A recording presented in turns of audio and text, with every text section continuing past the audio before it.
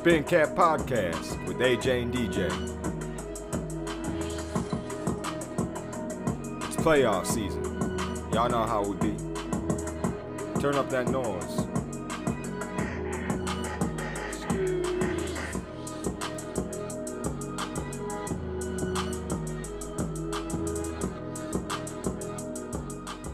Spitting Cap is back, baby.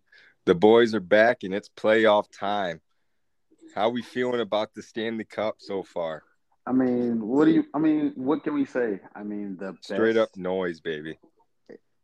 We all knew that the Stanley Cup playoffs were the best playoffs in all of sports, but this year has kind of lived up a little bit better. We've had game sevens, we've had tenders standing on their heads, we've had the two best and brightest in hockey going at it, and We've had some of the greatest playoff performances too. And it's kind of what we predicted when it came to the intensity and noise of the playoffs, man. It's that, the Stanley Cup is back. Fans are full force. We saw an amazing battle for Alberta. Canada fans are back. It's awesome. The Stanley Cup is at full force. But let's dive right into it. That Battle of Alberta. Oh, dude, the intensity in that across that entire series was insane. I know, obviously, the Flames lost 1-4, but it was closer than what that says. Each game was just, still gives me chills. There was probably more fans outside of the stadium than they could fit inside of the stadium. Like that Battle of Alberta was electric. But it's crazy how I almost said Atlanta. Excuse me. It's crazy how Toronto teams do that. We saw it with the Blue Jays and obviously the Raptors. When they show out, they show out. Neither one of those teams play in Toronto, but we'll just roll with it.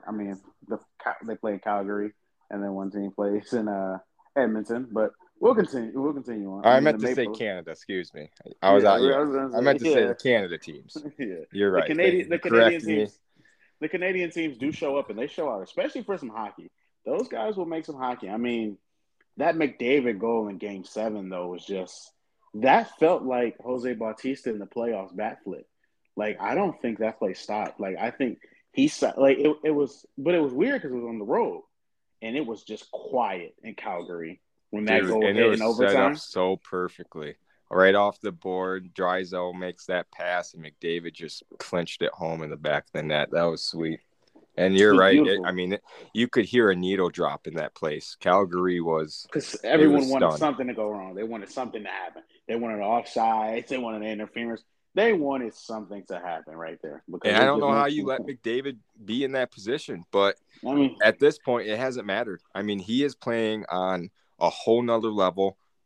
Between him and his teammate Draisaitl, they might be playing some of the best hockey, at least I've seen, in the playoffs. We have the Gretzkys, we have all those great performances in the 90s, but these two are playing on another level, and they still are having difficulty winning as a team. That shows you how tough it is to win in this sport and in the cup. I don't even think it's just they're winning as a team. I just think defensively that the Oilers are just terrible. Offensively, obviously, you got to keep up. You got to put points on the board to stop. But, defensively, they're going to give up way more than just they can handle. Their goalie's not very good. That's why a lot of us – everyone hates Mike Smith, but he's not terrible. Neither one of us – but, you would think Jeff Blashill was coaching this team with how bad their defense is. Yeah, that's a good statement right there. You're right. It's really bad. Obviously the defense is bad, and some guys hate Mike Smith, but look at their team, though. Look at their lines. That front line, we see Evander Kane leading in goals. That's all they have is that front line. To see how crazy low their depth is across the board between the four lines, but not only it's a problem. These guys, it's not like the NBA where Butler can play every minute. These guys are getting exhausted, McDavid. But the bigger issue is you don't have an enforcer on that team. You don't have a guy who's going to lay some hits on people. Connor McDavid is leading this team in hits. Yeah, that should tell you your center. That should tell you everything you need to know about this team's flashy. They're going to get you all the goals. But are they going to stop any goals? And as of right now, no, they're not. at No, all. I mean, we won't get too deep into that just yet because we got a few other conference finals to run into. But yeah, Edmonton, we definitely need to see them be better across the board. They shocked the world, shocked the world. I mean, that series against the Flames, I mean, the Flames were the best defensive team in hockey in the regular season. And yeah, that was some hard-nosed puck, man. Battle of Alberta. That's the definition right there. The Oilers How about the average side? On the Eastern side, I mean, Tampa. What else can you say? They're just so dominant in the playoffs, man. I mean, I don't know what's going on with Vasilevsky, but when it's Game 7, I mean, my guy he has a completely different attitude. And those closeout games, when everything's on the line, he plays better. In the first 2 games of this series, though, it's not looking good for him. But it's not. But all around, I mean, obviously, GOAT talk is crazy. Excuse me, when we talk about a goaltender, but I mean, this dude is money in the playoffs. And I think I wouldn't even say the entire playoffs. I just think when you need your tender to make a stand, he's probably one of the top 3 choices when you need a Game 7 tender. Because in those closeout moments, yeah, he's definitely probably the one. And those closeout moments, he's really what you need in those big moments. And he was clutch in that series against Florida. You know, they shut out Florida. We saw the Rangers win an unrelenting Game 7 over the Canes. So let's talk about the Eastern side. And, you know, in the Final Four here, we talked about Vazzy. Let's talk about the whole matchup with the Tendies, man. Igor, Vazzy. That's an awesome matchup. I mean, so far, Igor's winning that matchup. Oh, yeah. He's dominating in Game 1. And he was very good in Game 2 last night, too. So, yeah, I think we need to start crediting Igor a lot here too. You know, saying that Vazzy is the GOAT. I think personally, it's quite crazy. Obviously, I'm a Martin Brodeur nut, and Patrick Roy will always be up there too. I get it though. I mean, Tampa's looking for that 3-peat. Vazzy's been clutch in the playoffs. You pointed out that Game 7 masterpiece that he always puts on for you. But Igor, man, I think all around he's the better Tendy. I mean, I really do. With Igor and Lemieux, I mean, you got the pieces you really need. Yeah. Rangers, they have that. They're back in that like mid-2000 when that, you know, had Stahl and company. But when, you know, they're so electric on the defensive side with that shutdown goalie like they used to have with Lundqvist. We've been seeing all the memes, you know, but the Rangers really got that dog in them. I think that's really the only way to describe the Rangers right now. That's the dog. Dog in them. They just have it. I think it's not that Tampa's been there. The Rangers haven't. The Rangers want it more. The Rangers want to taste it. Do you think that might be like that kind of that game changer in the scenario? Yeah, I think it's that complacency. Yeah. I think it might be complacency. And we've seen it. You know, we've seen it with obviously the Warriors. We've seen it when Jordan and the Bulls era ended. When you play a team that's playing against that, you know, back-to-back champ, they get hungry. You know, they get that dog in them. You know, they play special. And I think we might see that across the series in the Eastern side here with the Rangers. And Igor is going to continue to be like that in the net. At the end of the day, they just have nothing to lose. And the Lightning are playing for legacy. They're playing for a dynasty. The Rangers aren't supposed to be here this year. This is not the Rangers. The Rangers and the Oilers are playing with house money. Yeah. And you pointed out the Oilers not having those enforcers. So I look at the Rangers, man. Ryan Reeves is playing amazing. You know, we all love to criticize him. He's a guy that a lot of people like to hate. Can't blame him. But he's been playing out of this world, and they have that young superstar. He's becoming one of my favorite players in the game, Keandre Miller. The dude's doing it all for his position. I mean, he could be He's in right a young field star. He could be in right field somewhere. He's probably the most athletic hockey player. I mean, we can see the guy doing everything. The guy can do it all. And Chris Kreider, man, he had that regular season, but he's been money in the playoffs. So the Rangers, they're gonna really be a nag for the Lightning. We'll see them roll again tomorrow. So going back to the West, let's go back to the West for just 1 second before we get to the NBA. In the West, the McDavid-McKinnon matchup. I mean, when was the last time we seen this? Sid Datsuk? Yeah, Sid Datsuk for sure. Yzerman Lemieux. I mean, That's what you it feels mentioned like. that earlier. I've obviously Yzerman and Lemieux's that ultimate blockbuster matchup, but we're seeing that with these two young stars. I think it's equivalent. Like I really do. McKinnon versus McDavid is straight up Hollywood money. These when they two are won putting it all out. When they won Game 4 in that last round, when the Avs won Game 4, I don't know what got into McKinnon, but he scored like 3 goals unassisted. Like Dude, he scored it all in one period. It was just beautiful. He had a hat trick in a period. It was I think it was in the third period too. Or no, it was in the second. It was in the second period. It was insanity. It was pure insanity. He literally said, I'm going to take over this game. And it's hard to even see Austin Matthews and McDavid do that. So it's time we really give some real, spotlight on McKinnon in Colorado. And he's going to tell you that again here as the Avs are up 2-0 and trying to make it 3-0 over the Oilers. He is playing out of this world as well. Obviously, he doesn't have the stats like the other two in Edmonton have. I almost said Houston. Jesus, it ain't the 80s. But he has the goals. He's second in playoffs in goals right now. The Avs they can put up 8 goals on a given night. It's a problem. It's crazy. And he's the charge of that. It's insanity. We were talking about that earlier as we watch this series right now. The Oilers, they have to be better all across the board because the Avs are just too deep. They're too good. I think they can put up 6 goals in one period. The Avs can. The Avs can score. Edmonton can score, but Edmonton defensively, that's where it's going to come in. They're going to need. I think, and on their other lines. And we were talking about this earlier. I really think you need to take probably either McDavid or Draisaitl. I can't. Oh, I just botched his name again. Draisaitl has been the second best player. Draisaitl. So I think you need to put him on a separate line, dude. He's creating the same amount of playmaking. You need something on the other lines to stay with the Avs. You do. You need to do something. And here's another goal for the Avs. It's been straight money in the NHL side of the playoffs. And that gets us to the other side. I mean, it's the best time in sports right now. We got the Cup and we got the NBA Finals starting up. Let's talk. It's get to those conference finals. Start in the East. I told you at the beginning of the playoffs to watch out for my Celtics, and what did they do? They did exactly what I thought they were going to do. So we can't really blame them.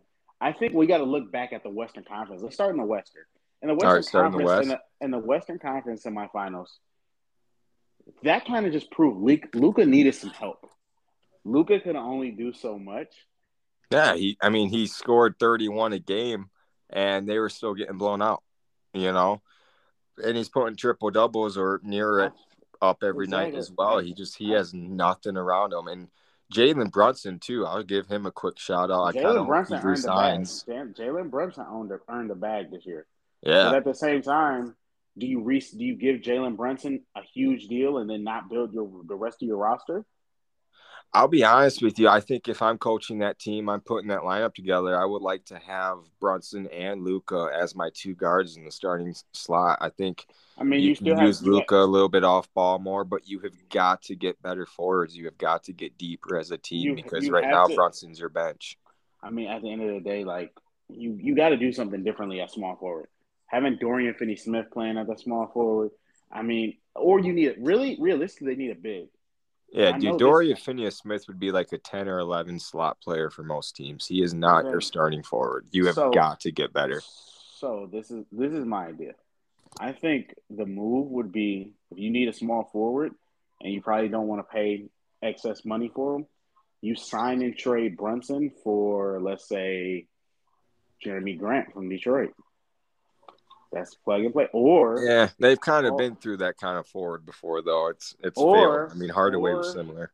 Or realistically, Tobias Harris was real because Tobias Harris is not your number 2. Tobias Harris is so much better as a number. If you can somehow flip someone to keep Brunson and then you bring in Tobias, now you have a team. I think you're talking. Now you have a team. I think Tobias Harris. I think he's on the move this season. I do. I think he's on the move this offseason. I would hope so, obviously, as a 76er follower, but that's got to be the go-to. I mean, and then we go because he fits in perfectly. And when we go and look at the Warriors and how they did it, they did it in 5. It probably should have been a sweep. However, I just think the Warriors got complacent. They got comfortable. But as we look at the Warriors, and we can't credit out Luka too. I mean, he took over that game that they won. He was hard to beat. He's he stole a game. Do you think Luka needs to get in better shape? Yes and no. I think if Luka loses, question. I think if Luka loses maybe 10 to 15 pounds, I think that does change things. If Luka can play, like Luka couldn't do what Jimmy Butler did in games 6 and 7. Luka from a condition wise, no. From a conditioning standpoint, Luka's conditioning is a problem. It is. I mean, he's still putting up like 8 to 10 rebounds. That's where it's kind of still a question for me. But obviously, he needs to. I don't know if it's a weight thing per se, but he has got to condition better. Luka's got the same issues that Joel Embiid has because those two are probably the only two superstars that don't play 38 to 40 minutes in the playoffs. Yes and no. I think Embiid's biggest problem is he throws his damn body around like crazy. I think he has some high level of conditioning, but he's so reckless with his body and he gets exhausted quickly. Luka's it's poor conditioning for the most part. Jimmy Butler, and we'll jump to him when we get off the West, but his conditioning's on another level. He will give you that every minute, and I think some guy like a Jason Tatum and Jaylen Brown, they'll do the same. Those guys are in a different level when it comes to conditioning, and Luka needs to be there. So when we look at the Warriors, we saw the Warriors. The Warriors look pretty much unstoppable throughout kind of these playoffs at some point. With Klay Thompson not doing really nothing. Klay Thompson, anything. I mean, this playoffs really hurt Klay Thompson's 75th anniversary case. I think that and his stock, It really hurt it. So when you look at the Warriors, well. One big question for the Warriors is, do you trade Klay while he still has value to re-sign Jordan Poole? No, I don't. I think Poole might be one of those guys that will still stick with a team like the Warriors because let's remember, Stephen Curry's not going to be there 5+ years. He's probably, I don't know. It's hard to tell. I won't talk retirement or nothing. I guess he's still in his early 30s, but I think Poole would be willing to re-sign. I think you stick them together still. I think what we need to realize is the way the dynasty of the Warriors was created was Steph Curry was injured. Steph Curry signed that 5-year deal and it was only like $44 million. Steph Curry being injured for the beginning of his career really helped the Warriors be able to sign people like Kevin Durant, sign, Draymond to that max contract, sign Klay Thompson. Steph's injury started this. So I think Steph is the piece you build around. I do think Klay is the one piece that you really got to look at and say, okay, do we build for the future? I think whatever they do this offseason signals what direction they're going in. Do they show absolutely. And I think it also depends on this finals as well. If they were to go win a ring, I think winning a ring would get Klay out of Golden State more than losing. Believe it or not, it'll get Klay out of Golden State. I think the thing is, Jordan Poole, he was a late first-round pick, so I think he has – I don't know if they don't do the fifth-year option, but they still got one more year. I think the issue is if Jordan Poole has another year, it costs you a lot more. So re-signing Jordan Poole this offseason probably is a bigger priority just because if he has a good year. But you also got to think into the fact, I would not want to be their GM because Klay now has a full offseason to actually try to get better rather than rehabbing. Exactly. That's the biggest piece right here. I don't see Klay leaving Golden State, though. Off choice. Obviously, a trade might happen, but I don't think he's going to leave out of free agency. Right. All right. So let's make our way to the East. In the Eastern Conference Finals, we had my Celtics against the Miami Heat.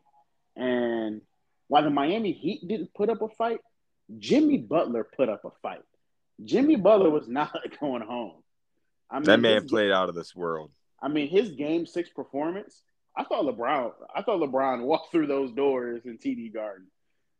It was like that. It felt like Jason Terry getting dunked on all over again. Because that 46 points, Jimmy Butler. The thing about Jimmy Butler is I think a lot of people don't – when you really watch the game, Jimmy Butler's a reluctant scorer. Can he score 50? Sure. Does he want to score 50? Absolutely not. Jimmy Butler wants to do the dirty work. He wants to lock down your best player.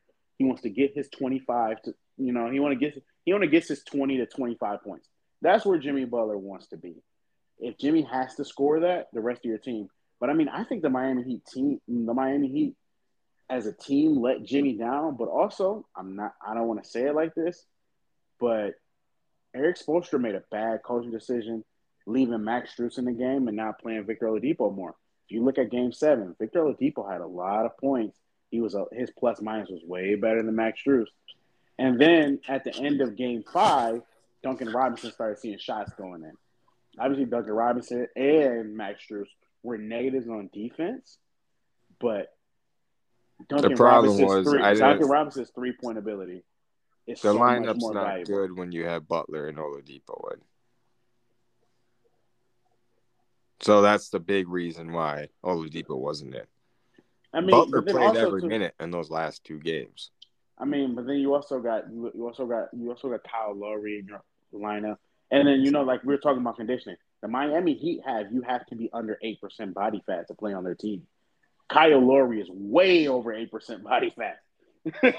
Yeah, and we saw that was the Heat's biggest problem was Butler was the only guy that was actually getting on the floor the final 3 to 4 minutes of some of those games where Boston, between Smart, Tatum, and Brown, they're a unit. Miami needs a star. Miami needs a true superstar. And it's not saying Jimmy's not one, but clearly, after this series, I don't want to hear anything else about Bam Adebayo. I agree. Bam let this team down. Like, Bam let his team down. Like, this entire thing. Like Al Horford, Robert Williams, Grant Williams. Anyone the Celtics threw at Bam, it was a revolving door. It was just easy money. It was embarrassing. We talk about Grant Williams' defense because he's been absolutely amazing for Boston. And obviously, Al Horford playing at the age he's at the skill that he's playing at with his age, it's unreal what they're doing on that front side for Boston. Grant Williams plays a lot like Caron Butler.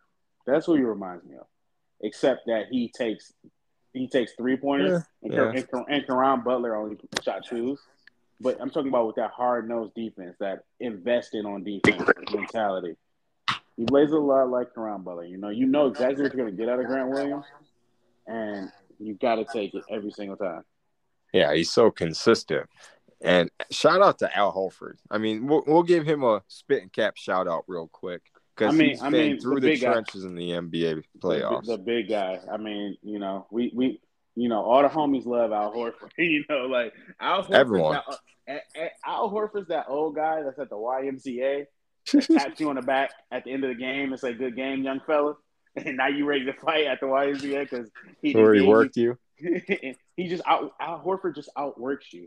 Yeah, plain and simple, and it doesn't matter the age. I mean, the guy is a workhorse for any team he's been on, especially for Atlanta. He does it all. He's a leader on and off the court, and he elevates people. And then he's just so defensively sound. I think a lot of people like Al Horford slow. He doesn't know how to move his feet. But when you look at it, Al Horford has been the best defensive player. Al Horford leads the NBA in the playoffs. He leads the playoffs, and he leads the playoffs in contested shots, and he leads the playoffs in field goal percentage allowed. Al Horford has been the best defensive player in the playoffs. He's so sound, and it gets us to our big subject here in the Eastern Conference side. He gets so sound in his defense. We saw a big moment when he was doing one-on-one with Butler. Butler took a controversial shot. It's becoming to be, but we saw Horford, drift into more of the paint, trying to stop a possible drive, and it allowed Butler to pull up a 3. What do you think of that shot? Good, bad? That was a good shot. I agree. Was a good shot. I mean, at the end of the day, Butler's your best player. Butler's your best player. Butler has played every minute of that game. Butler knows he's not going to make it through overtime. And not only that, but you take the 3 and go for the win. You don't take the 2 and try to go for a tie because now there's 16 seconds left if he hits the 3. Yeah. Those 16 seconds, Boston still has time to run a play, come down. get to the field goal line. They're in the double bonus, so they get 2 free throws. And not only that, but Jimmy Butler knows he can't play overtime. You go for the win. Yeah, and a 3 creates a lot more havoc for that other team. But more importantly, and this might get a lot of, talk at it, but more importantly, if Butler were to drive, there's a good chance Horford wins that game with leading a charge. I mean, Horford is that damn not good only on a charge, defense but or blocking them. He had 4 blocks that game. Yeah. Like, people want to say, oh, that's an easy-ass bucket for Butler. No, it's not. You're going straight into Horford, straight into a guy he wants that finals opportunity more than anyone on that court. Exactly. And he's damn good on the defensive side. That's not an easy bucket. That 3 might be easier. That 3 was a good shot. And anyone who tells you it was a bad shot doesn't really watch the game. You're not playing the analytics game. I mean, analytics tells you it was a good shot. I mean, just the this ain't 2K on pro mode. You're not just gonna go drive down someone's throat. That's what I'm saying. Like, there's levels to this, baby. Al Horford is already back. That's why you take the 3, because Al Horford is already mid backpedal. That's why you take the 3. Yeah, that could have easily been led to a charge, knowing Horford and knowing any other guy on Boston. And especially when you look at the way the game had already been called as well. When you take so many other factors into account, you got to do it. But yeah, great shot. Let's Sorry, go. He didn't make it. So now we're in the finals. Celtics took game 1 by the 4th quarter, and I'm gonna be honest. The Warriors dominated. The Warriors dominated, and then in the 4th quarter, you know what Jaylen Brown said? Hey, hold my beer. Jaylen Brown started the 4th quarter. He had 10 straight points. I don't think there has been a contested shot that Jaylen Brown doesn't like. Like not around the early perimeter and in the drive. I mean, it doesn't matter. Jaylen Brown, he will make that bucket. That's the weird thing about Jaylen Brown. Everyone forgets the scouting report of Jaylen Brown when he came out of Cal. Jaylen Brown could not shoot to save his life in college, in high school, and now Jaylen Brown's one of the better 3-point shooters in the NBA. He forgot how to dribble, but he still has good playmaking though with his dribbling. If Jaylen Brown if he gets back to his right hand, there's a problem. You got a problem. And Jaylen Brown is just it looks so effortless sometimes. Like, I really enjoy watching Jaylen Brown play the game of basketball. And then like the big thing, we were talking during the game and we were like, man, Tatum is off. But the thing I like about Tatum is he knew he was off. And in that 4th quarter and in the second half, really, he said, you know what? My shot's not falling. I'm going to become a playmaker. He had 13 assists. Yep. That's how you turn around a game. You don't just keep shooting and hoping something goes in. You say, you know what? I'm going to stop and I'm going to help the rest of my team. I mean, that was a team game. I mean, Al Horford hit 6 threes. Derek White hit 6. Like, Derek White hit 7 threes. Like, those things don't happen. It does when you create that playmaking, when you have selfless players, and that's what Tatum did. Every time down the floor, the drive started with the possession started with either Jaylen Brown or Tatum driving into the lane and kick, and then you start the action. I mean, the Celtics head coach might be coach of the year because the job he did. I mean, the Celtics were 29-29 at one point in the season, and he's turned these guys around. I mean, his in-game adjustments are way better than anything. The one thing I will say about game 1 was the Celtics started the game in drop coverage against Steph Curry with Robert Williams instead of Al Horford. No, yeah, Curry had 6 threes in the 1st quarter. And then when you start running that drop coverage with Al Horford, that's when Curry starts slowing down because Robert Williams is too young. So they can exploit drop coverage against Robert Williams. Against Al Horford, it's not happening. Robert Williams is a shot blocker, of course, but it's not the same. And you got to give kudos to Boston's coach for adjusting to that. Game 1 of the finals, his first time there.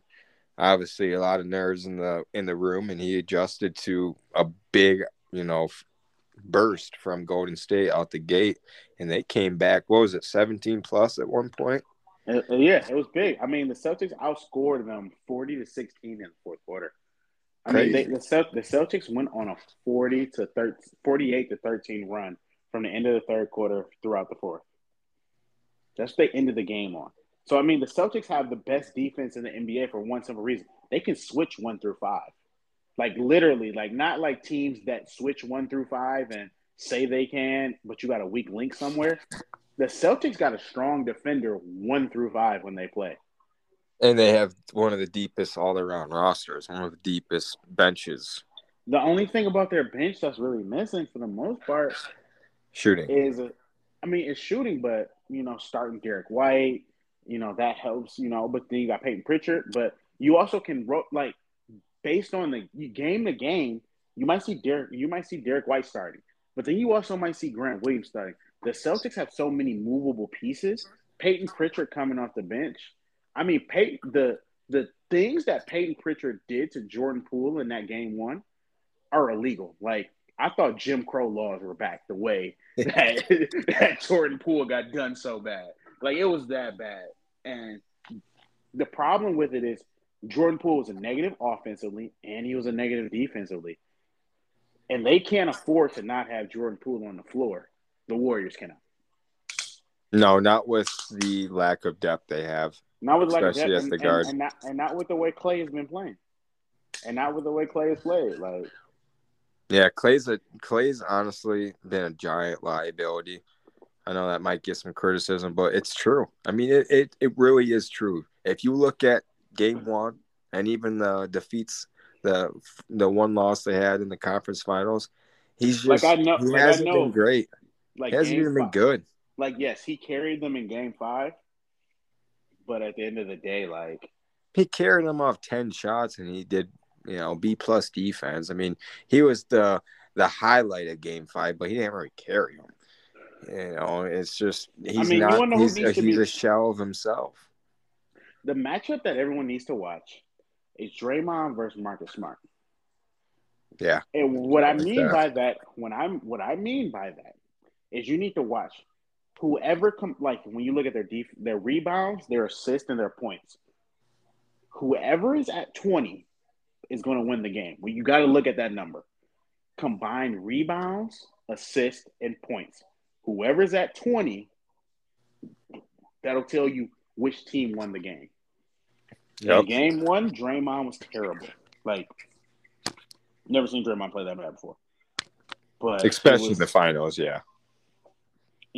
I think they took Boston as a joke. And also, too, the Warriors could not afford to lose that game. You give up home court advantage to Boston now. And the big thing is you wasted the one bad Jason Tatum game. Jason Tatum might be inconsistent, but Jason Tatum having 12 points, you have to win that game. I agree. You have to win. If you hold Jason Tatum to 12 points, you got to win that game. And more importantly, you cannot blow that kind of lead. You can't blow that kind of lead. This is the finals. Jordan Poole can't be that bad, and Steph Curry can't have. I mean, his second half was so terrible. The one player that impressed me this game was Andrew Wiggins. On the defensive side? On the defensive side, on the offensive side too, because if you watch it, Andrew Wiggins is the screener. Whoever Andrew Wiggins' man is, when he's the screener, watch that matchup. Because he creates that spacing. When he sets that screen for Steph Curry, usually that's a pick and pop for Andrew Wiggins, or that's a drive for Andrew Wiggins. So that's the matchup to watch. But with that being said, I got the Celtics in 6. I was gonna say I don't know if I'm gonna ask you what team, but okay, you got your Celtics in 6. This is tough. I mean, obviously, I would have said Warriors in 7 if we did this before Game 1. Game 1 kind of gave you a lot of storylines, a lot of things to break down as we have. I'm still gonna roll with Golden State, though. I know. I mean, it could go 7. I love Jaylen Brown. I love that Boston unit. I just think that for some reason, Golden State might get that last ring. I think they could. I think they do. I think they could. Golden State definitely could. If it goes 7, they win. What'll tell me this is if they win a game in Boston. If they win a game and can steal home court advantage back from Boston, that'll be what we need to watch. Yeah, underline that and capitalize it. I agree. If they take one from Boston, it really tells you that they might win this series, especially if it's in 7. And look at the number of minutes Andre Iguodala plays. If Andre Iguodala plays over 10 minutes, the Warriors aren't going to win another game. Any game Andre Iguodala plays more than 10 minutes in, I think you just put a little Jedi coat on them and let them talk to the guys. You don't put them on the court. I mean, I don't want to sound like Max Kellerman, but if the aliens come through, but man, I mean, we got a lot to come back from. So we're gonna see the Oilers. It's playoff season, baby. The Spit and Cap podcast is hot. Obviously, we have the Oilers and Oilers going to the next period against the Avs. It's going to be a tight one to wrap up. If you guys aren't watching the Stanley Cup right now, if you're not watching the finals, you're a damn fool. I don't know why you're listening to our podcast about sports. Get on it. The playoffs are hot, baby. Spit and Cap podcast. We're going to be back for another one, though, huh? Yeah, we might turn around real quick this time. We might give them a quick turnaround. Back to back. We'll see you on the next one, Jared.